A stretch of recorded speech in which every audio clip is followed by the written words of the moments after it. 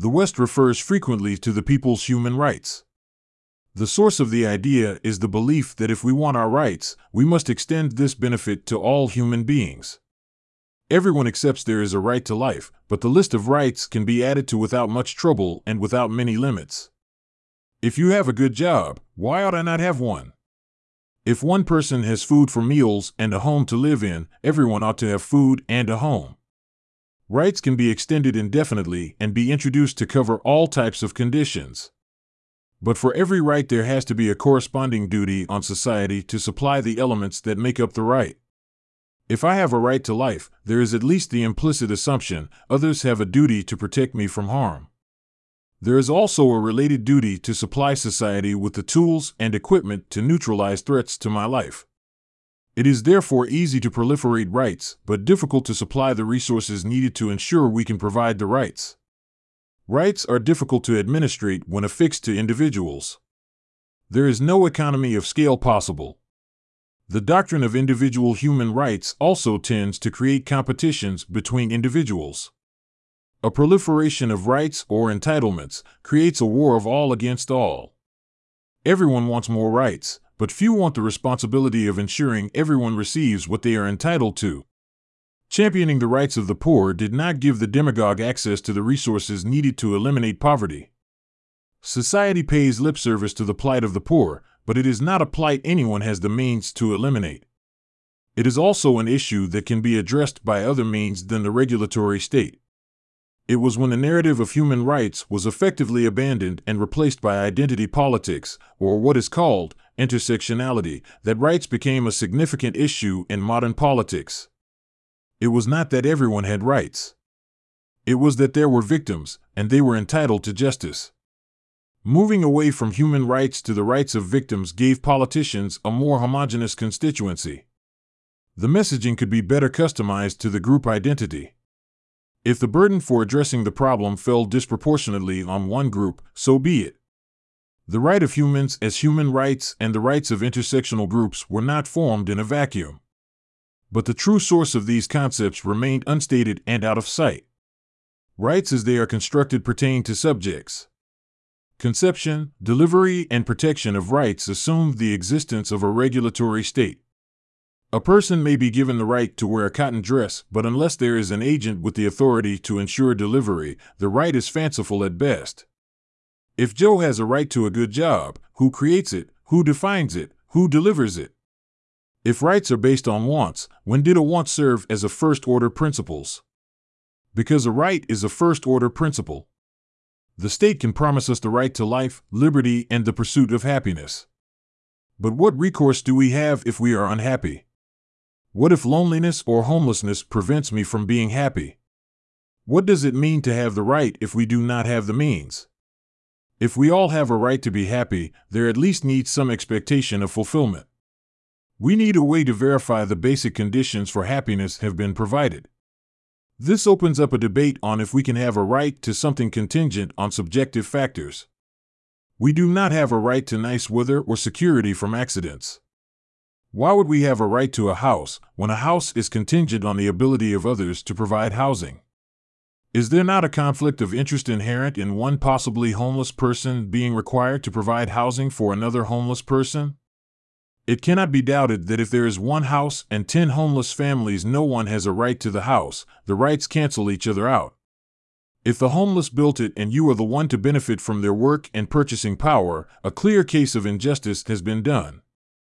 As we live in a world where wants are infinite and resources finite, how can rights be affixed to anything that is in scarce supply? If 20 people are all bidding on a house yet the state has determined your rights preempt the market, what is your rights based on other than the military might of a federal government? But herein exists the problem. Some persons will argue the purchaser has the prior and preeminent right, others will claim the needs of a family and the poor are more important than the wants of an investor or other privileged person. In these and similar kinds of questions, we have to recall that while two contradictory positions cannot both be right, it is very possible for both of them to be wrong.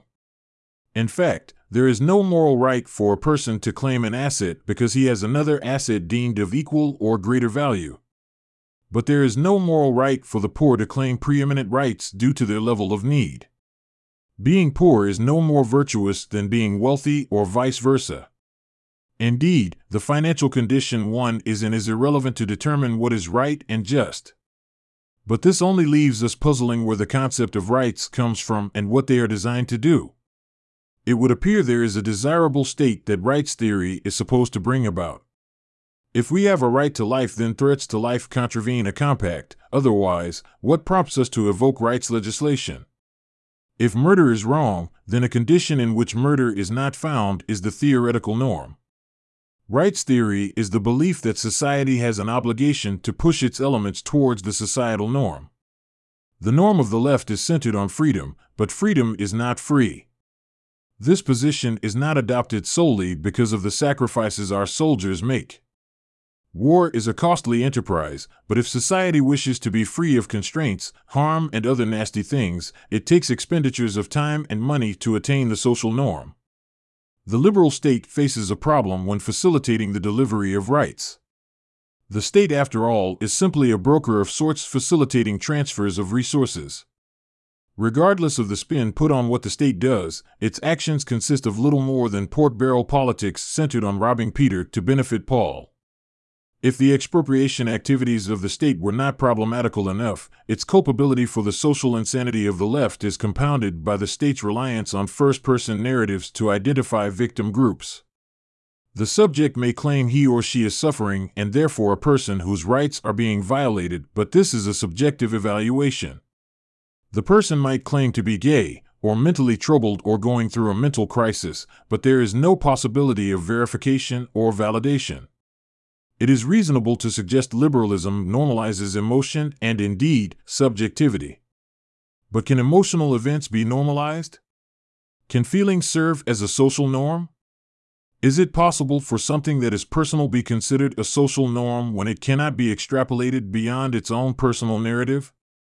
If physiological events cannot serve as a social norm, then liberalism is more about normalizing deviancy than about providing people with more liberty. Indeed, freedom within the liberal understanding of things is freedom to escape normalcy. But what if the liberal conception of freedom was leashed emotion? There are those who consider happiness the highest aim. To unleash the sense of happiness is to unleash all behavior that promises to evoke even a momentary sense of happiness.